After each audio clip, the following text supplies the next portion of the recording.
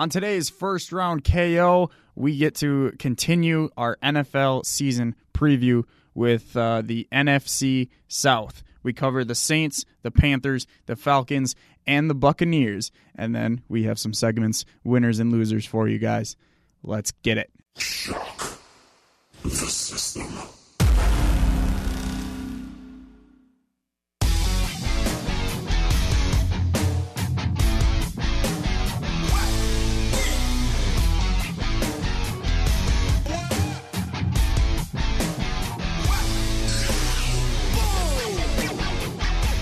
Welcome to the most must-hear WSUW sports podcast in history. Welcome to First Round KO.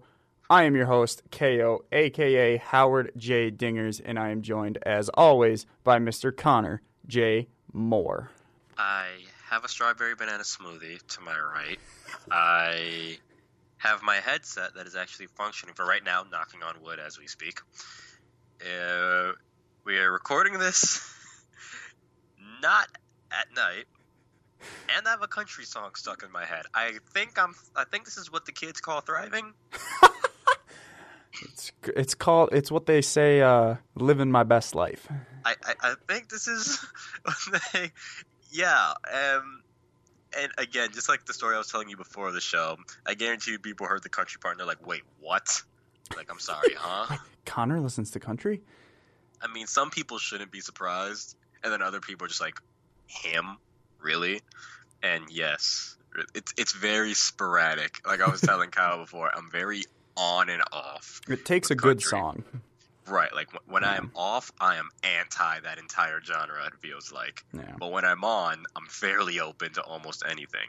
Right. Actually, let me go back to the off. I'm about negative to the entire genre, except for a select few. Carrie Underwood. Oh boy. Hey man, she's great, and she makes a mean Sunday Night Football theme. She does. I will say that I've heard she's not great live. I have heard the exact opposite. Interesting. I happen to be friends with a few super fans. I will call them super fans. They might not think they're super fans. Well, one's I think is just a big fan, and there's another who I know is a super fan. And I have heard that she's really good live. Huh. Now, I mean, I wouldn't know. I've never been to a country concert. That's fair, yeah. I don't think I will go to one. They're actually really fun. It depends on the artist if I were to go to one, honestly. I went to Toby Keith, and Eric Church opened for him. That was great. I went to Taylor Swift when she was country. That was awesome. And then I went to Country Fest the summer after I graduated. And Country Fest was just amazing because it's just a big mix of current and old, performers, and it's super fun. I don't think I'll trust that many people around the campground with country music. I don't think I trust that many people. I mean, I don't trust people to begin with, but I don't think I want to trust that many people in a 2-3 day stretch.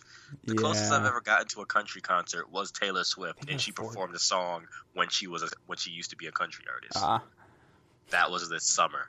So that was. And yes, that's the grand reveal. Connor Moore saw Taylor Swift. Boom. Insert jokes here. Go ahead. I'm waiting for them. I'm jealous, man. I feel like that would have been fun. Hey, the last time someone figured out that I went and saw Taylor Swift, it literally took an entire half of the school year for people to live that damn thing down. All right. But whatever. Enough about music. We're here to talk about sports, and specifically, we are here to continue our 2018 NFL season preview. And previously, on the last episode of First Round KO, we previewed the NFC West, and you can go back and listen to Wednesday's episode for those predictions. But today, on this fabulous Friday, we will be talking about the NFC South, making our predictions for this very talented and very good division. And I feel like I've said that for all of them. But this one specifically, and I failed to realize this until I actually looked it up, but 3 of these teams last year were in the playoffs. And it's funny because Wednesday we talked about, the West being one dominant team and 3 rebuilds. in this division, it's 3 dominant teams and 1 rebuild. So it's very fun. It's going to be fun to transition from those divisions. So the NFC South last year, the Saints won the South with an 11-5 record. They ended up being the 4th seed in the playoffs. The Panthers also were 11-5, but the Saints had the tiebreaker. So the Panthers ended up with the 5 seed wild card, and the Falcons were 10-6 with the 6th seed in the wild card. The Panthers and Saints met in the playoffs. The Saints beat them to go on and lose to the Vikings. And then the Buccaneers finished the season 5-11 last year. And we talked about, on Monday, the division in the East, no team has repeated since, I don't know, it was like 2003 or something like that. And then, this last one too, or the West too, like it's usually a different winner every year.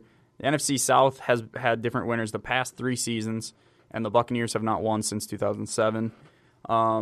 So this division's always, it seems to change every year. Like the teams are pretty consistent, but it depends on who's hot that year and who gets hot late in the year and all that kind of fun stuff. We're going to talk NFC South, and we're going to start with the New Orleans Saints. Connor, what do you think about the Saints? They were screwed. They got screwed in that playoff game in the divisional round. Let me get that out the way right now. They got absolutely screwed. Yep. And it was literally a rookie mistake, and I still feel bad for him. Was I one of the people who unloaded jokes on him? Yes, I did. It was Marcus Williams, right? It was Marcus Williams. That's what I thought. They got screwed. Anyways, now that I got that out the way, let me just say this. Any team on the offensive side of the ball that has average to good, like the lowest level of good you can be good, talent, and you have Drew Brees as your quarterback, I think you're fine.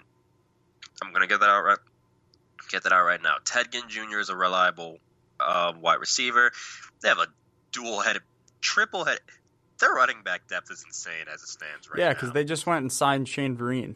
Yep, so they have Mark Ingram, Alvin Kamara, Shane Vereen in the running back department.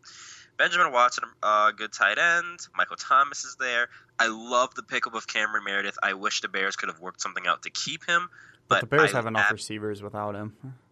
That's true. I think I think they were forced to do that because they let go of Cameron it's Meredith. An okay loss for them.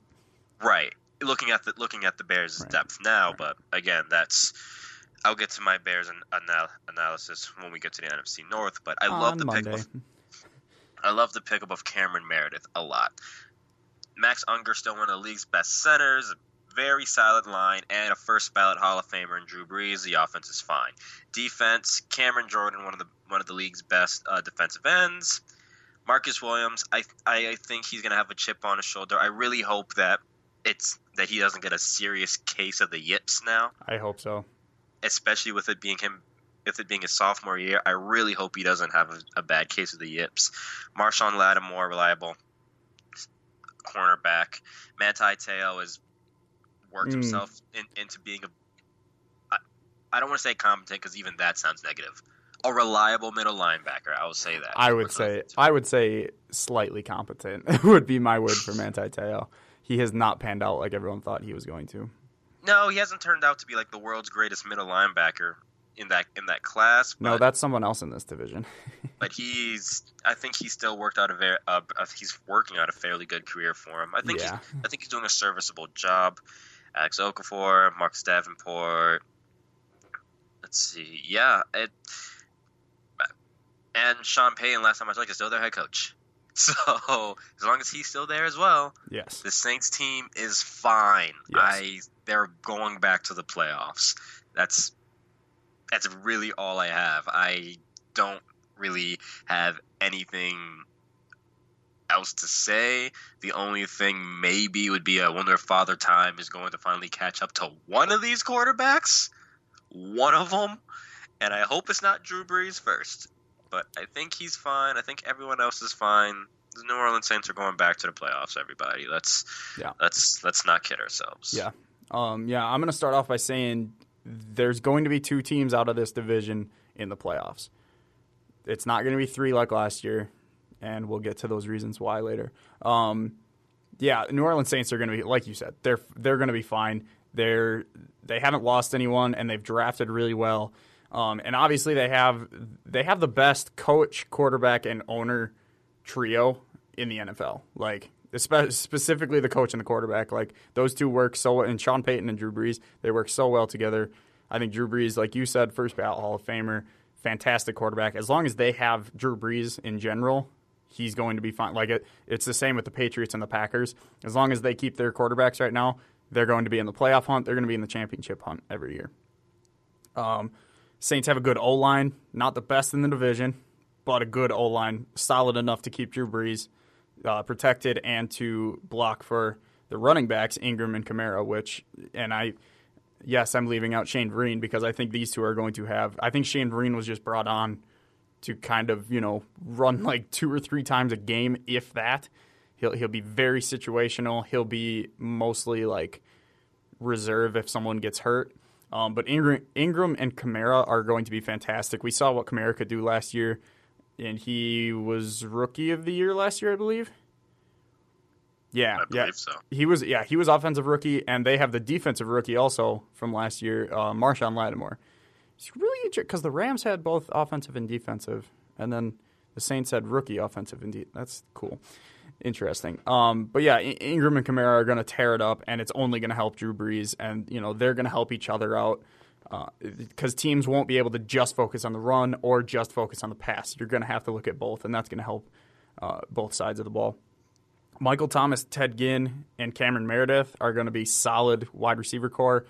They're nothing special, but when you have Drew Brees throwing the ball, he's going to make them look special. They're going to put up bigger numbers than they would anywhere else. And Benjamin Watson, he'll be a solid tight end. He's not like an elite tight end. Like he's obviously not like a Jimmy Graham or even like a Greg Olsen, but he's going to be solid enough. He'll catch passes, but he will mostly be used to block for Ingram and Kamara. And so they'll all be solid catching passes for the Saints.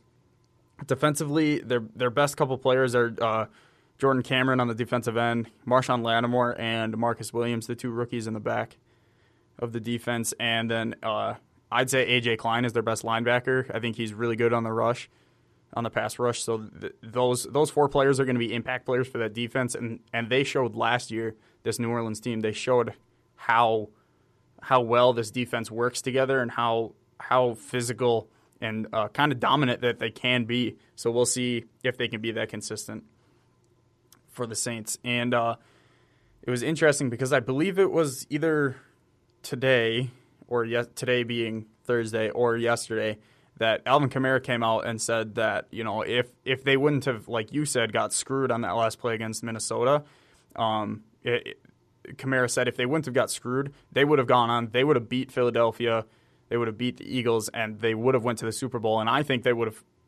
definitely competed. If Nick Foles could throw and put up that many points on the defense of New England, Drew Brees definitely could have too. So it would have been weird. It would have been different. But I definitely think the Saints could have went into Philly and made some noise. And this Saints team, like I said, they haven't really lost anyone. They haven't lost anything. They're going to be fine. That's the word for the Saints for this offseason. They're going to be fine. They're going to make the playoffs again. Yeah, I've got nothing to add. This is a solid team. This might be the one, if anything, 2 teams where I'm just like, all right. No, nothing to see here. They're fine. Nothing different since 2008. Honestly, yeah. Like what's new? Anything. The thing that you touched on though is that their defense. It's funny how it feels like a couple of years ago we're just like, oh, the Saints, great offense. They will let a peewee team score. Yeah, it was one year. It was rounded themselves out. It was the Packers and the Saints at the bottom of the defensive rankings. And now the Saints have a very formidable defense. So, and you still have a high flying offense with Drew Brees as your quarterback, which is scary. You have 2 All-Pro running backs.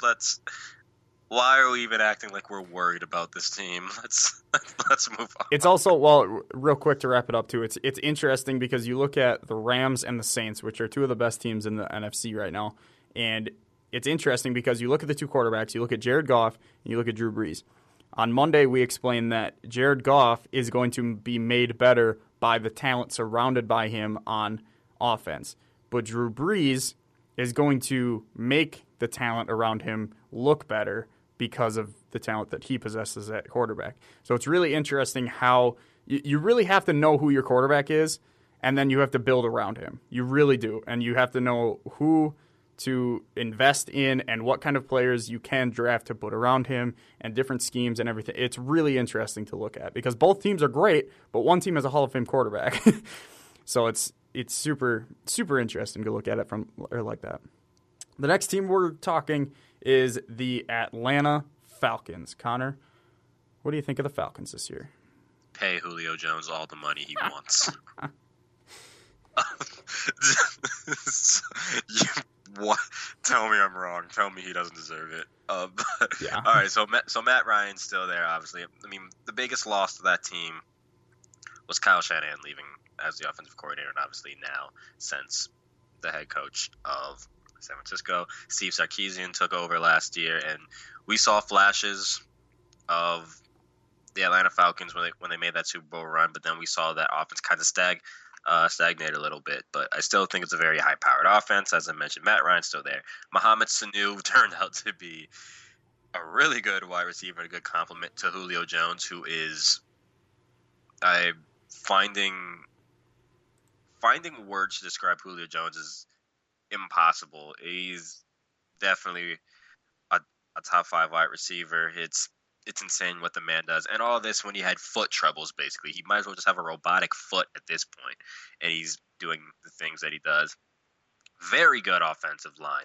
The draft of the pickup of Calvin Ridley in the draft, it was the worst thing for any cornerback that they ever have to face, because if you get a healthy Julio Jones back and Mohamed Sanu still doing his thing, now you have Calvin Ridley, who I think has the capabilities of being a big-time wide receiver in the league.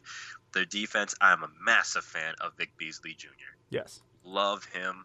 Tack McKinley, a recent draft pick as well. I think he's going to do very well. Brooks Reed, still there, good veteran piece. Desmond Trufant, still effective. Keanu Neal, Ricardo Allen. Playoff mound. Another 2 teams are coming out of this division for me. It's hard. I think it's hard to look at this team and realize, okay, year 2, they're now fully accustomed to the Sarkisian system. You know, they saw what things worked, they saw what things didn't work. I think it's time to get rid of the notion. I think they realize it's time to get rid of the notion. It's like, okay, we're not the Kyle Shanahan offense anymore, but we can still be pretty lethal, right? Because basically everyone, for the most part, everyone is still here, right? And this team, top to bottom, from the offensive side, the defensive side, again, a very, very solid team. The Saints and the Falcons are going to compete to win the divisional crown this year. I know it feels like this division always has so much parity in it, and it does, and I think that's what makes it almost year in and year out one of the best divisions in football, because no one really has a stranglehold on the division for an X amount of years, but this is going to be a very competitive division between these two. I think it's going to be a 2-horse race for the most part. I think the Carolina Panthers can maybe poke their heads in a little bit, but I think they're better off gunning for that wild card. But again, who knows with this division? But as far as the Falcons are concerned, solid, very, very solid. I like this team a lot. I completely agree, especially because much like. So with the Saints, they have the great head coach in Sean Payton, and they have the great quarterback in Drew Brees. And then you look at the Falcons, they have a good quarterback in Matt Ryan, and they have a good coach in Dan Quinn. Obviously, I think it's a downgrade at both positions, but it works because of Matt Ryan's a great quarterback, and much like Drew Brees makes the talent around him better, Matt Ryan just has good talent around him. So it's just scary. That offense is scary with obviously Matt Ryan at quarterback and then Devontae Freeman behind him. he's been a fantastic running back coming out of Florida State. I don't think anyone saw that coming. I think people knew he was going to be decent, but I don't think anyone knew that he was going to be as dominant as he has at the NFL level. And their offensive line, I mentioned earlier that the Saints don't have the best offensive line in the division. I think the Falcons do. It's a very underrated offensive line. They're very strong, and they keep Ryan protected, which is huge because not only, Aaron Rodgers, even when he doesn't have great wide receiver help, if you get him time, he's going to find someone open. So you give Matt Ryan, who's a talented quarterback, time at all, he's going to find someone open. But you give Matt Ryan time with these three wide receivers, someone's going to get open, and if they don't, Matt Ryan will find a way to get them open. It's scary how well put together this offense is. And speaking of the wide receiver, Julio Jones, obviously fantastic, needs to get paid, and Calvin Ridley, a great addition. I mentioned him when we did our awards. I think he'll be a contender for Rookie of the Year on the offensive side. He's going to be fantastic. And Mohamed Sanu, like you said, he's really stepped up into the role. And I think it works so well with Mohamed Sanu because Julio is a deep threat, obviously. He's either a deep threat or he breaks in the middle, catches and runs. And I think Calvin Ridley is going to be a lot the same. He's going to be a deep threat. He's going to be a go route or post route, anything, or he's going to make a quick move and try to get behind you. And that's why I think Mohamed Sanu fits so well, and he's going to work even more because now you have two deep threats, and you have Mohamed Sanu, who's a very dink and dunk kind of guy. He'll run a slant route while the other two run goes. If one of the two receivers doesn't get open on the go routes, you just drop it off to Mohamed Sanu, and he'll run it for 10 yards. And it's gonna be really interesting to watch and they also have Hooper, Austin Hooper. Mm-hmm. Austin Hooper at tight end. Fantastic tight end. So you're going to have a linebacker on the tight end and a linebacker on the wide receiver. That leaves, 4 people, hypothetically, that leaves 4 people to guard the wide receivers. Most of the time you think you're going to double Julio, and then you're going to have one-on-one on Ridley and Sanu. One of them is going to get open every play. And then you might have one of your safeties lean more towards those two, and then Julio's going to start going off. This offense is scary. It's really scary for me to look at. The only problem I have with this Falcons team is the defense. I really only like Vic Beasley. He's one of the best pass rushers right now, and he's really come into his own. But the rest of the defense worries me. So I think teams, as good as this offense can be, if defenses can slow them down even slightly, I think teams, especially with good quarterbacks, like the rest of the teams in this division, they'll be able to put up a decent amount of points, and all of these Falcon games are going to be high scoring, and they're going to be close. But I think this offense, in the end, they're going to be able to outscore most people. Pay Julio. Let's move on. Pay Julio. Pay him. The next team. Pay my mans. The next team is the Carolina Panthers. Connor, what do you think about the Panthers? Notice how they're in the news now because a former wide receiver is just mad.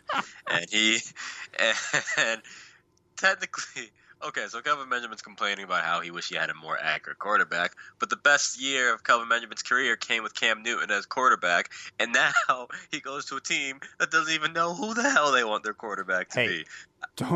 Don't diss Josh Allen. I repeat, they don't know who the hell they want their quarterback to be. So let me get that one out the way right now. But looking at the wide receiver core of the Carolina Panthers, Devin Funchess is, I don't know if it's a product of Cam Newton making him look good. Devin Funchess does possess a lot of talent. Now, do I think he is one of the league's best receivers? No. Do I think he's serviceable? Yes. Torrey Smith, a veteran wide receiver. We know what he's capable of. Jarius Wright, same there. DJ Moore, a wide receiver who I actually really like. And I'm one of those people, if you're pretty good and you have the same last name as me, I became one of those people. One of my old friends, shout out to Brad Miller, by the way. He was one of the people. He has a jersey of anyone whose last name is Miller who's decently good in a sport. And I was like, that's actually Braxton. a decent idea, but there's hardly anyone with my last name. Bro, I would Well, love a with Greg my Olson. first See, name. that's the thing with me, though. My last name is spelled Olson, and most famous Olsons are En. I'll put a little tape thing Right. where the E thing, and you know what I mean. Cam Newton's still there. Good, really really good quarterback. I'm a personal fan of Cam Newton. Health is going to be the biggest thing with Cam Newton. It has always been the biggest thing with Cam Newton. So has accuracy problems for the most part. I would say, But- I would say more consistency. But health does play a Right, massive yeah. role into that because he seems to be always injured. I want to see what happens when he's all systems go. And the Right. closest thing we got to all systems go was the MVP Cam Newton, the Super Bowl quarterback, not Super Bowl winning, but the Super Bowl participant quarterback Cam Newton. Christian McCaffrey, I think, is the real deal. agree. Holyfield. I love this guy. I loved him at Stanford. I love him in Carolina because you can still do so much with him.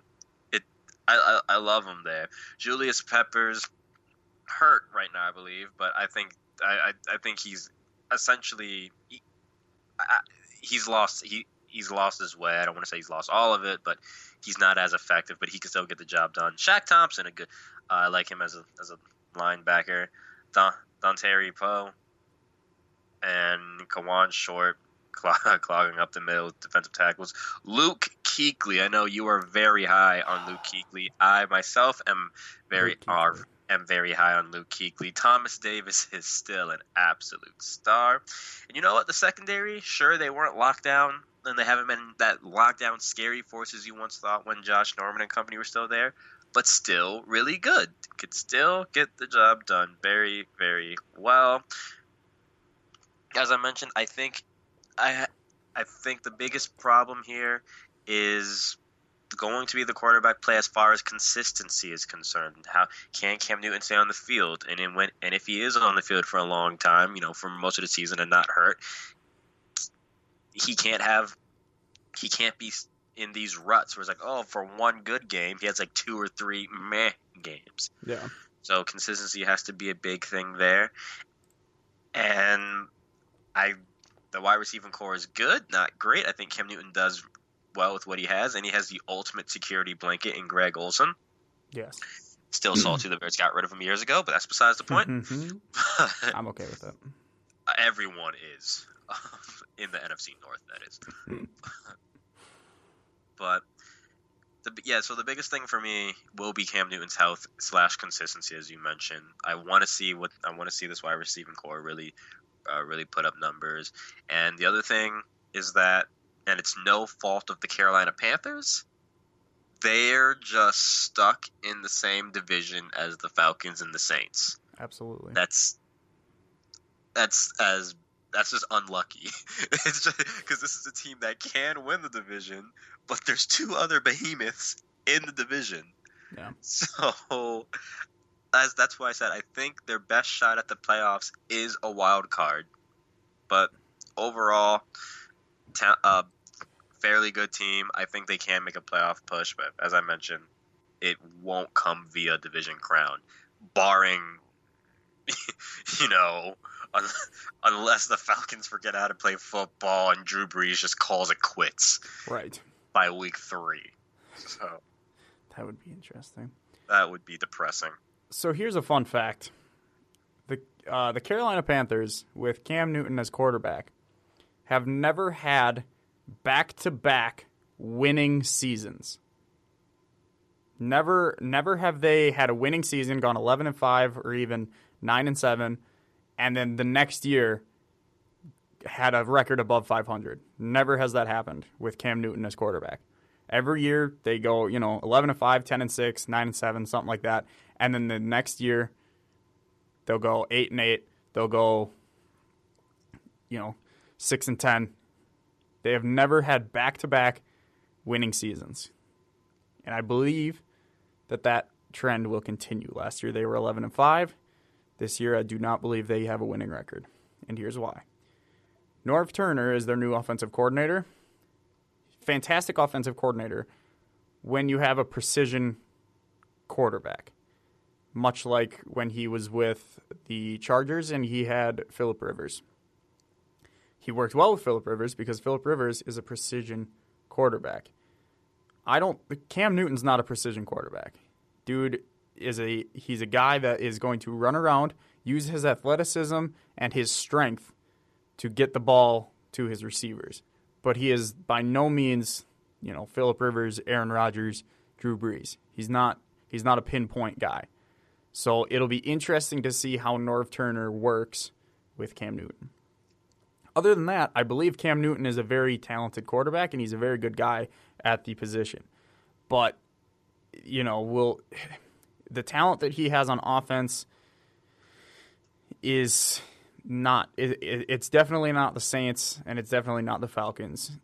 He's not going to have a lot of help. Funchess is a talented wide receiver, but he's not a starter on most other teams. I don't think he's a number one guy. And he's talented. He's got big numbers because Cam Newton had a good season last year. And now they have the addition of Torrey Smith, and Greg Olsen is basically their third receiver. So those three will be good for Cam, but like I said, it'll be very interesting to see how Norv Turner actually uses Cam and makes how he attempts to make this offense efficient. The two running backs, McCaffrey and C.J. Anderson, they're gonna be good. We know what C.J. Anderson can do. He was a beast in Denver. Even when they didn't have a quarterback, he was still good, and he helped out Peyton a lot when Peyton was still there. And then McCaffrey, he's the real deal. I said this. I've been saying this since the draft last year. He is the real deal, and it is one of the most athletic quarterback-running back combinations in the league. It's insane. So they'll have a lot of rushing yards. I don't know how Cam's going to do passing-wise this year. Now, defensively, I'm actually very impressed by this defense because you look at the front seven, the line and the linebackers. You can make the argument that it's the best defensive front in football. With Peppers and Poe and Short, Addison Mario is no scrub, and then you got Shaq Thompson, Luke Kuechly, and Thomas Davis at linebackers. It's scary. Teams are not going to be. It's not going to be easy to run on this team. That's for sure. Unfortunately, like you mentioned, they play in a division with two, I would say, Hall of Fame quarterbacks. So, and their secondary is you're higher on them than I am. I think the secondary is weak, especially compared to their front seven. And I've mentioned before, talking about other teams, if you have a weak secondary, it can make the entire defense look weaker than it actually is. I think that's going to be their biggest downfall. I don't think Cam's going to be able to score enough to make up for what the secondary is going to allow. And the biggest thing that scares me about this Panthers and convinces me that they're not going to make the playoffs, their last 3 games of the season, they play the Saints, they play the Falcons, and then they play in New Orleans again. Saints, Falcons, Saints to end the season. Yeah, no. They're not. No. That is one of the that is so unlucky that happened, and there's no way that they're probably going to end the season 0-3. So late in the season when they're probably going to need a win or two to get into the playoffs, it's just not going to happen for them. Never had back-to-back winning seasons. That continues this year. It's kind of funny how I ended up turning into the optimist here. It is. Usually I search for reasons to tear a team apart. But I don't know. I have found some reasons lately. We'll see. We'll see. Like I said, I think the one thing that benefits the Panthers is the fact that there is so much parity in this division. Yeah. Seemingly. Yeah. And it has included them. You know, Right. So it's not just parity in the form of it's just the same two teams. I don't even think that's parity to begin with. It's like you mentioned, there's always someone different, and Mm-hmm. it can very well be a division where 3 teams get into the playoffs. I think that is unlikely. And especially because last year it's not like the Panthers were the third place team who squeaked in with a 10-6 record. That was the Falcons. Like the Panthers were second place in this division last year. So right. They definitely can compete with these teams. Right. And I don't this season per se, I don't think 3 teams in this specific division gets in. I don't think. But it's very possible. That already happened. Yeah. Happened last year, so we'll see. Speaking of tearing teams apart. Yep, I can't wait. Let's do it.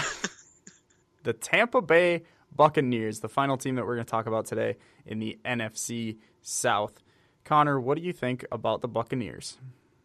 They're like the opposite of the Jags. They're like the exact opposite. There's so much potential, but one team taps into it and the other team just botches it. Yeah. I mean, please tell me how you have one of the league's premier big play threats and Mike Evans on your team. Tell me how you have an up-and-coming tight end like Cameron Brate on your team.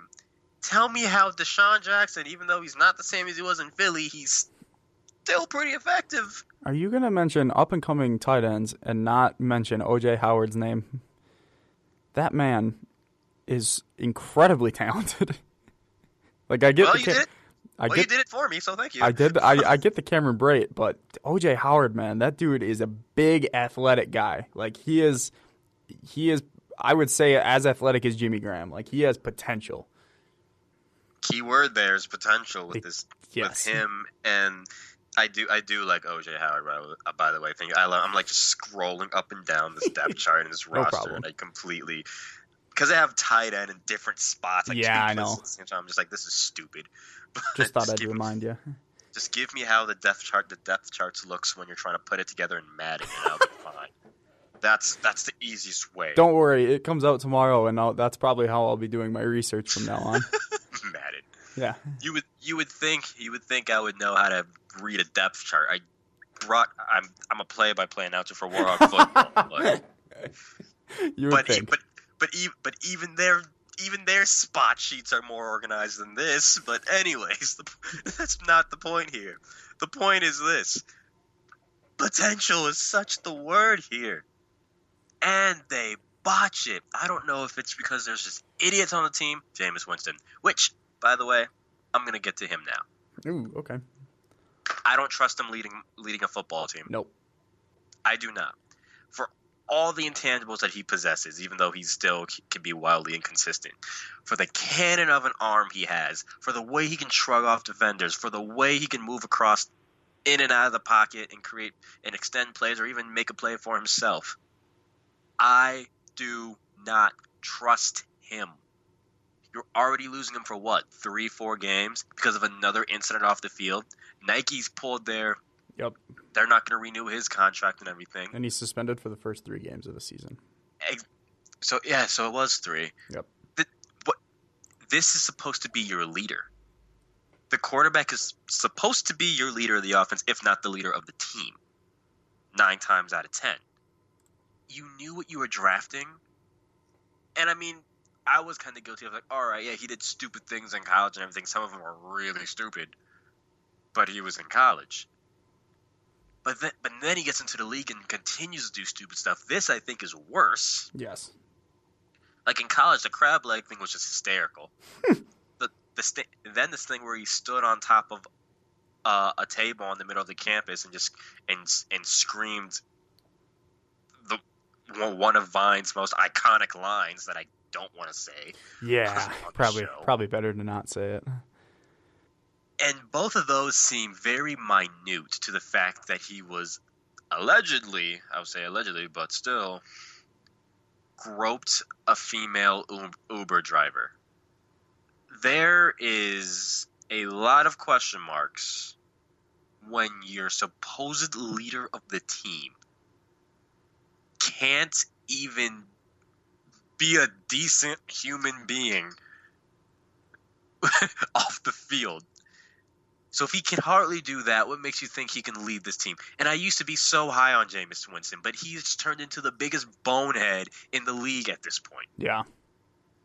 I mean, let alone plagued by inconsistency, plagued by injuries, plagued by not having a whole lot of talent around him. But now he has talent around him, and he was still inconsistent. And now he's gone for 3 games, and what are you going to get when he comes back? You're going to have a Jameis Winston who's determined to get his life back on track, off the field and on the field, or what? What are you going to get? I don't trust that offense with Jameis Winston as quarterback.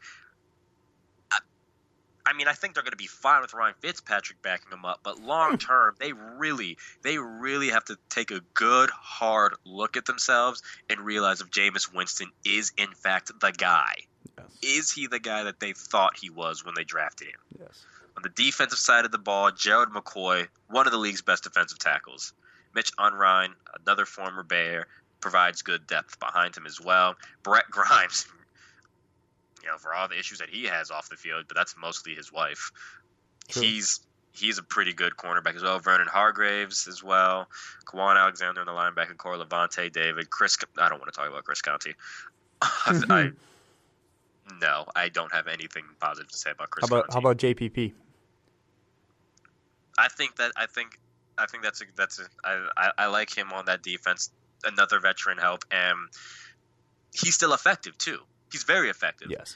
And so now offensive lines have to worry about JPP, and then Gerald McCoy busts through the middle, or vice versa. They're too busy trying to make sure Gerald McCoy doesn't cause havoc up the middle on the line, and then you turn around and then wham, your quarterback just gets blasted. And Vinny Curry on the other side of the defensive line, the other defensive end, can also hurt you. So I think I can't believe I'm saying this, because usually you would think it's the opposite, right? The vets make the young guys look better, or right. so. Yeah.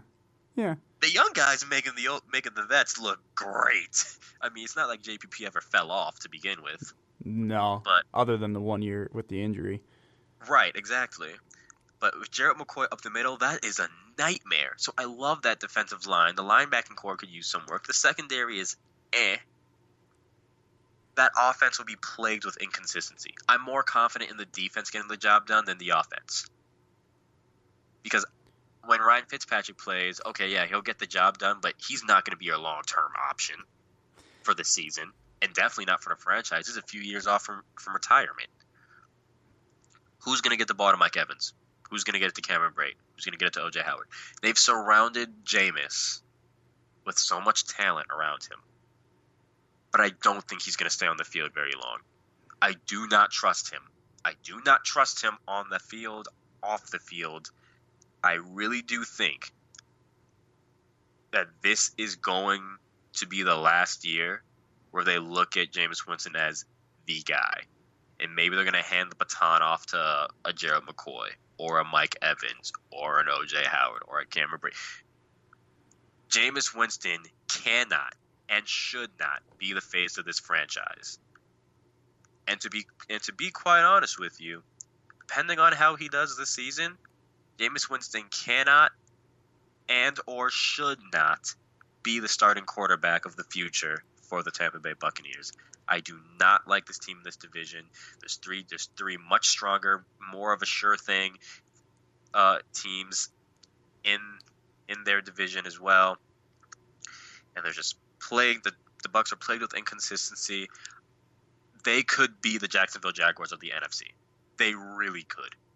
They really, really could. I mean, Jaguars always have, but the Jaguars, even from top to bottom, were like teeming with potential. Right. There's still a few holes that Tampa needs to fix up here, but I'm sorry, but I don't see how they realistically make a push for a playoff spot this season. No. I don't see how they realistically make life difficult for the other three teams. Sure, they're competitive, but they'll be competitive enough. Barely. I honestly just, a lot of it for me, like I mentioned, I trust the defense more than I do the offense, but I mainly trust the defensive line of the Buccaneers. In offense, they added pieces around Jameis. Can he stay on the field? And when he is on the field, can he stay consistent? My answer to both, for me, is a no. And this kind of sucks because I used to be a Jameis Winston fan, but for me, like I said, the writing is on the wall. He is playing for his Tampa Bay Buccaneers career this season. Yeah, so you touched on all the Jameis off the field stuff, so I'm not going to talk any about that. The only thing I'm going to say about that is they're at a point, and Ezekiel Elliott's kind of getting to this point too. There's a point where you can have, an incident or two in college and then one incident in the NFL and still be okay. Like, you can still carry on. Like, you can learn from that one mistake. And those were in college. It's okay. But once you have 2 or 3 things in college, and then you start to get multiple things in the NFL, and you start to gather a list of things that is wrong, that's when you start to become an issue. And I think it's an issue for a running back position. That's not even mentioning a quarterback. Like, a quarterback, Jameis in particular, was supposed to be, he was handed the keys to this. Yep. He was handed the keys to this franchise, and instead he decided to take Uber. And that's all I'm going to say on that. But from an on-field perspective, Jameis reminds me of a former Buccaneers quarterback. Can you guess who I'm thinking of? Josh Freeman. Josh Freeman.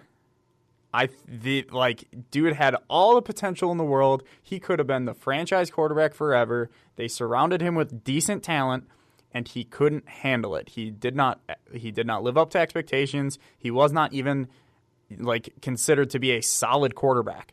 Like, he was for maybe a season or two. And then he went to Minnesota, and now he's playing in the Canadian Football League. Jameis his future is in question. Like you said, he's playing for his Buccaneers career this year, and from the way I look at this schedule, and realistically, they have a chance against 3 teams: the Dolphins, the Browns, and the Ravens.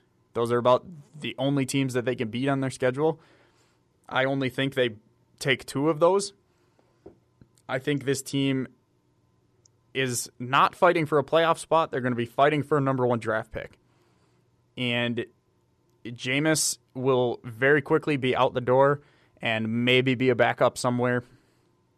Mike Evans, I feel bad for all these players, especially all the players that you mentioned. Mike Evans, O.J. Howard, Brait, Deshaun Jackson even. He's coming towards the end of his career. They're all very talented people, but the numbers are going to suffer. And it's because Jameis is going to be out for the first 3 games, which, by the way, the first 3 games of the season, when your quarterback is going to be Ryan Fitzpatrick, your first 3 games of the year, if you're the Buccaneers, in New Orleans, against the Eagles, and against the Steelers. So you're going to be 0-3. And so, all the people on offense, their numbers are going to suffer. They don't have a good running back anymore because, Jacquizz Rodgers is okay, but they lost Martin. What was his name? I don't know. Whatever. Doug Martin. There it is. Great. He was an okay running back, but they lost him. This offense, they have good receivers and 2 good tight ends, but you can't do anything without a good quarterback. And I don't even know what their offensive line is. And their defense, you mentioned they have a couple, they have potential on the defense. And JPP, last year, they were last. They ranked last in sacks for defense. This year, adding JPP is going to help that, but it's, with a weak secondary and a weak linebacking core, they're not going to be great on defense. This team is nowhere talented to compete with the other 3 teams in this division. Even with Carolina, who I think is going to be not as good this year, this Tampa Bay team just does not have the talent to compete, especially in this division. So that's all I really have to say on this Tampa Bay Buccaneers team. Yeah, I have nothing more to say about these guys either. They're going to be competing for the number 1 draft pick in the 2019 draft. So let's go to our predictions. Like I have to even ask, who do you have at number 4 in this division? Tampa. Yeah. Tampa Bay. Why are we? Yeah. Can that just be? Was that not assumed? I mean, come on. They're finishing last. Someone has to, and it's clearly them. Yeah, they're finishing last. 2-14, I have them at. Who do you got at number 3? Carolina. I would say Carolina. Yeah, I have to agree. Like I mentioned earlier, never a back-to-back winning season with Cam Newton at quarterback, and I think that continues. I have them at 8-8. I could also see them going a little sub at 7-9, but they have enough talent, like I said, at the front seven. They're a very competent team, but it's just tough because of the top 2 teams. Now, here's where it actually gets interesting. Who do you have at number 2? Oh, this is hard. It's very hard. It's very difficult. But at the same time, I came to my conclusion pretty quickly. Yeah, speak for yourself.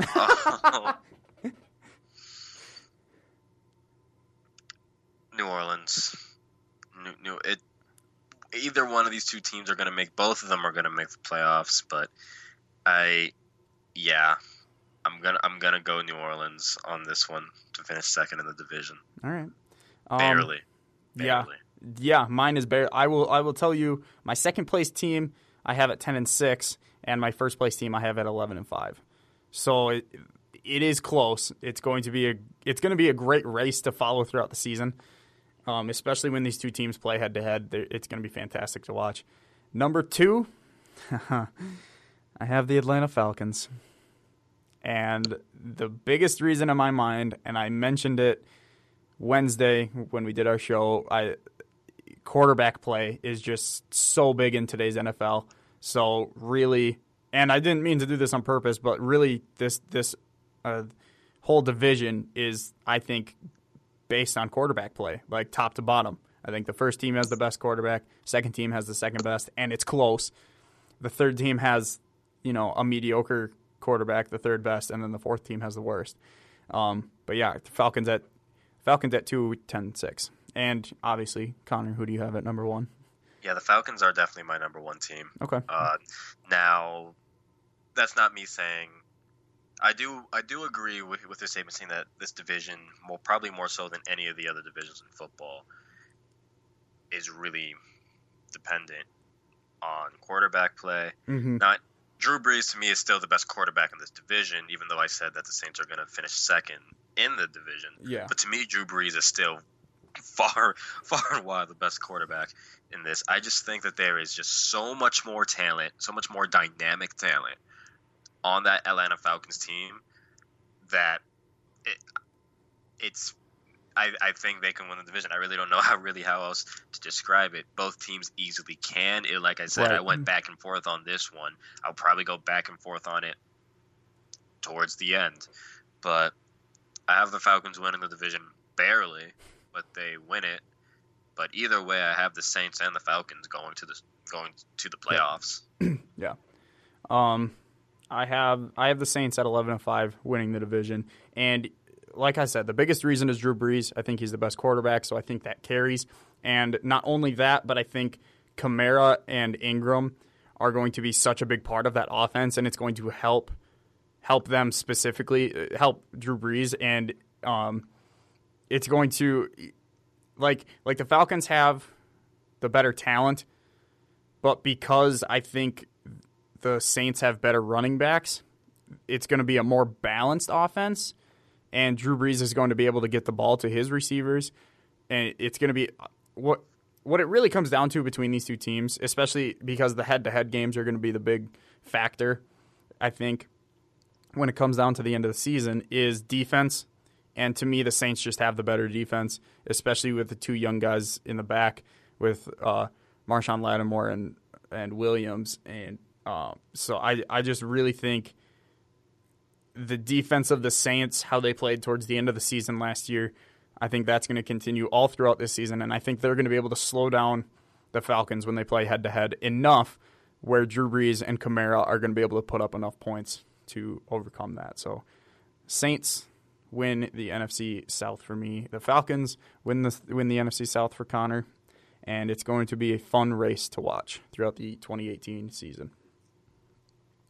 So that's enough football.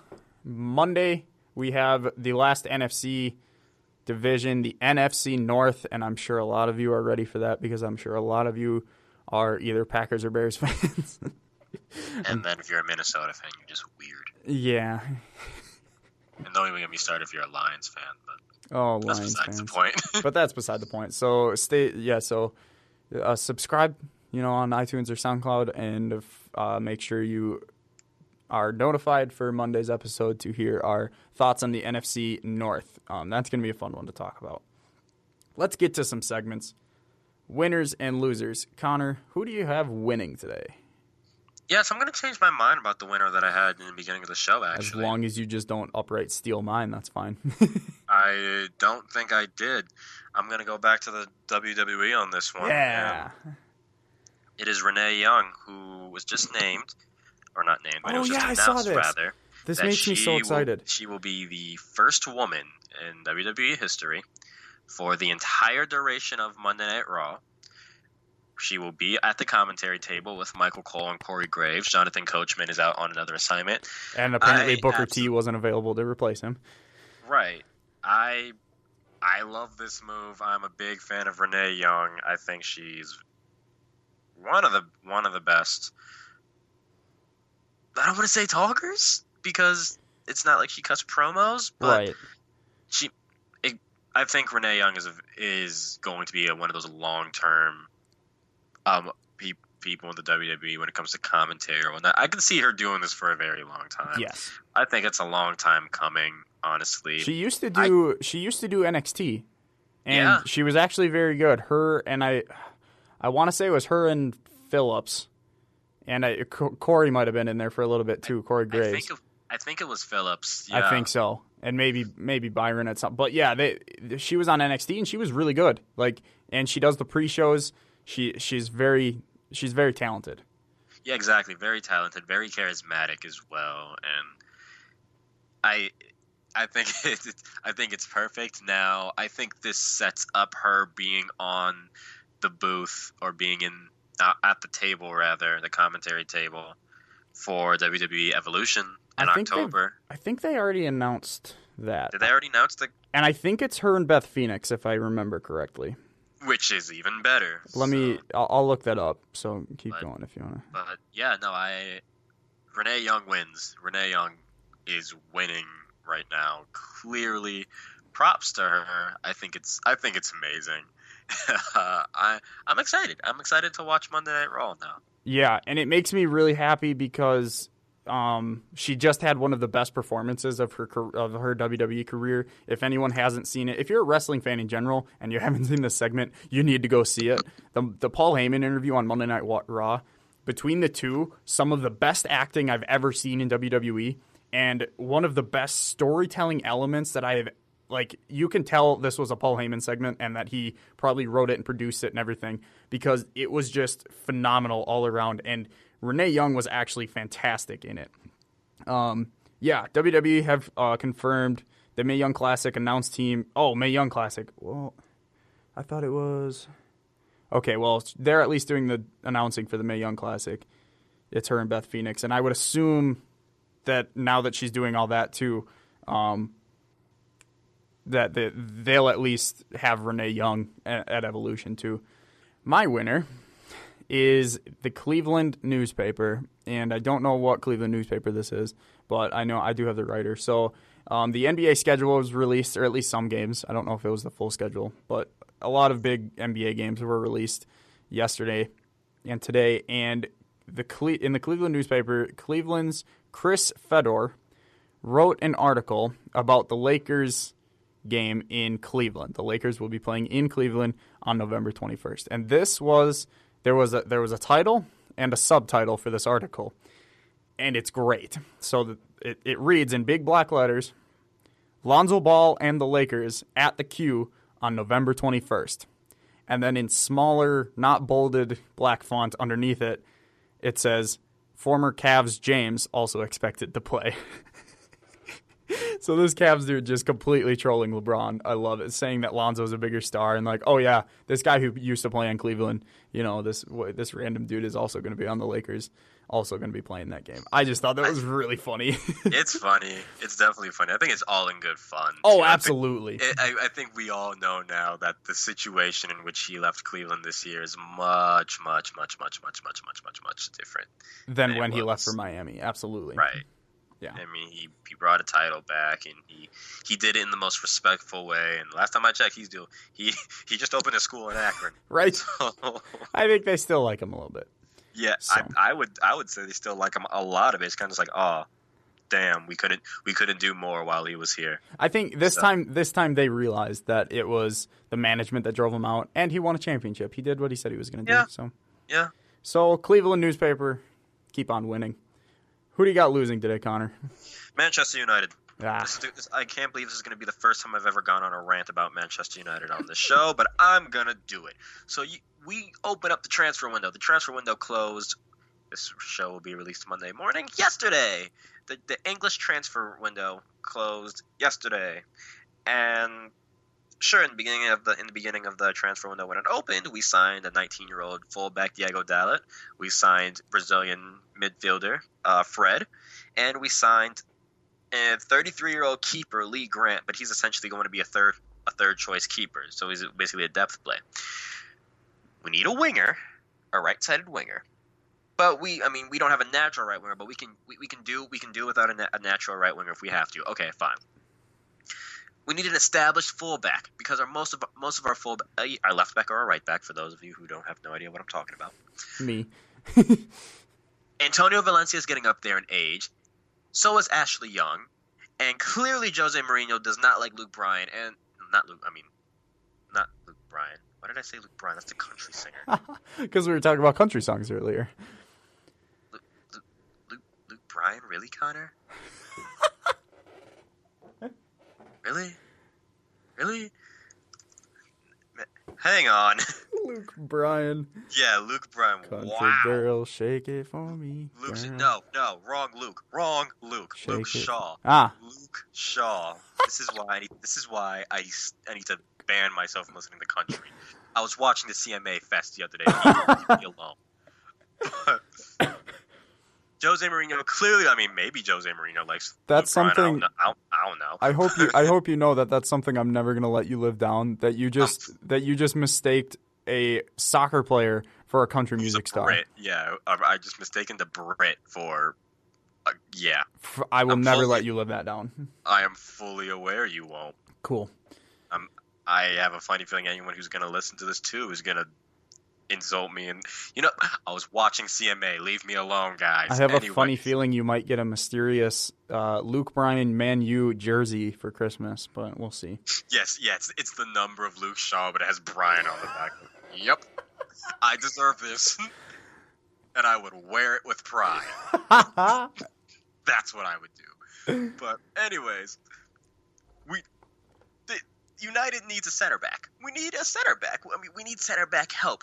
Chris Smalling is meh. Phil Jones is meh. Really meh.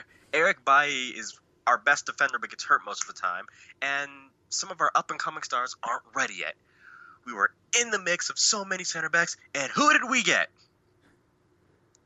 I don't know. Nobody. Ooh. We did not pull off anyone. We did not get anyone else in the transfer window apart from Grant, apart from Fred, and apart from Dalot.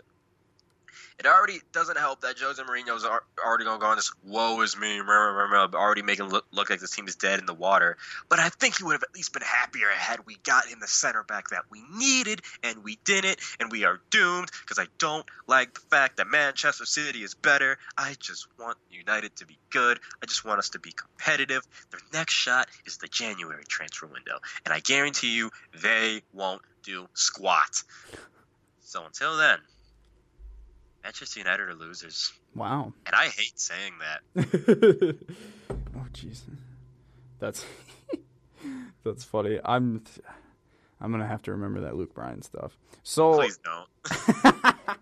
So before I get into my losers, I have some breaking news. So everyone who's a wrestling fan knows about the CM Punk lawsuit against WWE, and recently they settled that suit. He actually won against Dr. Chris Amann, and so all of that has been done for a while. But now some breaking news coming out: Colt Cabana, CM Punk's friend who is involved in that lawsuit, is filing his own lawsuit against CM Punk for a breach of contract, and it's for a lawsuit. So it's over legal fees. Cabana's lawsuit contends Punk's promise to help him out with the legal bills they assumed fighting the defamation lawsuit. Cabana claims Punk told him in a text that he would be, quote, 100% covered. Punk has failed to keep that promise, leaving him with an unpaid legal bill totaling $513,000, according to the lawsuit. So, the CM Punk trial continues. That should be interesting. So we'll keep you updated on that. So back to losers. My loser is productivity, because if you don't know, and if somehow you don't know, if you're a sports fan, which you have to be to listen to this podcast, you should know this by now. But at the time that this podcast comes out, Friday morning, Madden 19 will have come out. And nothing I can tell you personally, and probably on behalf of many other gaming sports fans, that nothing will get done within the next week. Starting Friday morning, whenever this game actually gets released, my copy will be arriving to my house in the mid-afternoon, and I did a lot of stuff this morning before we came to record this podcast. I cleaned my room. I did some paperwork online and all that kind of fun stuff, because I knew that starting tomorrow, I was not going to be doing anything other than sitting on my couch and playing Madden. So, productivity loses today. AKA me when the new FIFA comes out. Yeah. I haven't owned it. Except last year, it took me like a month to get the new FIFA. Oh, really? Yeah, it took me about a month to get it. And then when I got it, I made up for lost time. Trust me. Also, a sub-loser is Madden itself, because some early copies of the game have shown gameplay, and someone played a Chargers game at the Charger Stadium in LA, and the commentary opens up by saying, "Welcome to a beautiful day in sunny San Diego." It's like, come on, guys. This is their second season out of San Diego. Should know this by now. It wouldn't be Madden without clearly horrible glitches. Clearly reusing things from the last game. Or the omission of a song lyric as well. There's always some issue with Madden before it comes out. Okay, well, let's be clear. There's always a issue with EA. And EA, obviously, Madden's a product of EA. Yes. I hope someone starts coming out with a football. FIFA's kind of broken as well sometimes. Yeah. Let's just say I'm not the happiest with EA, and I don't think anyone has been within the past couple of years. But that's beside the point. But we keep buying their video games.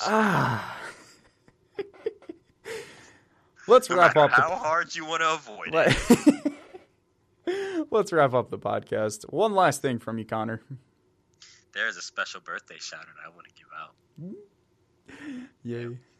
And by the time this podcast is released, it will be a belated birthday. And I feel so, so terrible that it has to be belated. But I want to give a special birthday shout-out. Why am I talking like my voice is Barry Manilow? I was going to say, the tone of your voice right now is a little... It fits. Like, it definitely fits, I think. Oh, my. Just because I know who it is. I want to give a special birthday shout-out to a certain Lexi Kaufman. That is her real-life name. In the ring, a WWE name. Her name in WWE, that is. She is known as the Goddess. She is also known... And legitimately is, as we speak, the Raw Women's Champion. Yep. And she is also known as my wife. No, she really isn't, but let's just pretend she Not officially, but shh. Right. She doesn't know it. There's a lot of sound bites in this podcast somebody could blackmail me with. Oh, absolutely. And I think I might have given the worst one in regards to my favorite soccer team in a genre that I barely listen to. But Oh, that one I'll keep. I'm fully aware. Wow. But happy birthday, Miss Lexi Kaufman. I believe she turned 27.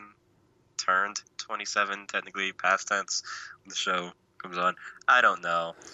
I'm just very upset that when I went to Monday Night Raw this year, she was there, but the only time I saw her was on the screen because she did a backstage segment. Sad. But it's okay. It's okay, because Monday Night Raw is going to be in Chicago in October, and I will literally drive all of us down to go. I don't care. Depends I will on when go. it is, but I will definitely go. I had the date in my head, but I couldn't remember. I want to see if there's Cool. a VIP package as well, because I'm extra and bougie like that. But that's besides the point. The point is, happy birthday, Alexa Bliss, the WWE's goddess and my goddess. Oh, my one last thing. The odds for the Super Bowl came out for Super Bowl 53, and the favorites to meet once again in the Super Bowl. And I feel like this happens every year. The best odds to reach the Super Bowl are the Patriots and the Eagles to meet in a rematch, and I could not disagree more. And I'm not going to go too into depth about this because we are going to, after we finish up all the divisions, we're going to do a special playoff prediction episode based on our predictions. And so we'll get into that and who we think is going to make the Super Bowl and win and all that fun stuff. But I just wanted to make everyone aware that New England is plus 650, Philadelphia is plus 850. Sorry, and then the next couple highest teams are the Rams at 10-1. Pittsburgh, Minnesota, and Green Bay are all 12-1, and New Orleans 16-1, and then Atlanta, Jacksonville, and the Chargers are 20-1. So those are the best odds. Houston and San Francisco are at 22-1. That one's interesting. But anyway, I just wanted to make everyone aware of that and tell you that I strongly disagree with that with New England and Philly. That is, I don't believe that they're the favorites, but you'll have to stay tuned to First Round KO to hear who I think are the favorites for Super Bowl 53. Connor, take us out. You should also stay tuned to First Round KO to figure out just how many times Kyle over here is going to mention how I said Luke Bryan instead of Luke Shaw. Luke Bryan can't wait. He's now one of the best players on Man U, is Luke Bryan. Now I'm gonna specifically go buy my first copy of FIFA. I'm gonna create a character, create a player, and make him Luke Bryan and put him on Man U. I hope you know what position Luke Shaw is. I have the internet. That is true. Anyways, to figure out just how much I'm gonna have my life just destroyed because of that one slip up, thanks to my frustration at Manchester United and the fact that I was watching a couple hours worth of country music a few days ago, feel free to subscribe to our podcast on iTunes because it is free, and give us a 5-star rating. Leave a review too. And before you ask, no, that C Money person is not me. It's one of Kyle's friends. I don't own a burner account. Shout out, Chad. I am not that strange, But yes, subscribe to us on iTunes, on the podcast app, or whatever Apple products you have. Just look up First Round KO, obviously. On SoundCloud, for those of you who have Android, again, look up First Round KO podcast. That is your best bet if you have an Android device as well. We are also on Twitter. Follow us at FRKO Podcast. Follow Kyle at Olsen2K18. And if you want to poke fun at me, because we all know Kyle will till the end of time, and I'm fully expecting at this point a Luke Bryan Manchester United jersey because I'm an idiot, feel free to follow me at ConnorMoore_7. Links in the description. I am not looking forward to that day. I'm not. I'm really not. I can already tell a Hawk Talk is not going to be great when I come back that first day on air. This is why I don't listen to country. Anyways, the next show, we finally talk about the division that I'm sure a good amount of you want to hear. That's the NFC North. How much do I like the Bears? How much does Kyle like the Packers? How much do we both equally hate the Vikings and the Lions? Who knows? You're just going to have to find out when we get there. And also, if you want to be reminded on what it'll take for me to wear a Packers jersey, I'm going to mention it again in the next episode. So make sure you listen when we shock the system since day one-ish. Sorry, Luke Shaw. We ain't broke, I'm on the move with it. They all watching like what he do with it. It's hypnotic, I'm on the move with it. They all watching like what he do with it. Look at him go, look at him go.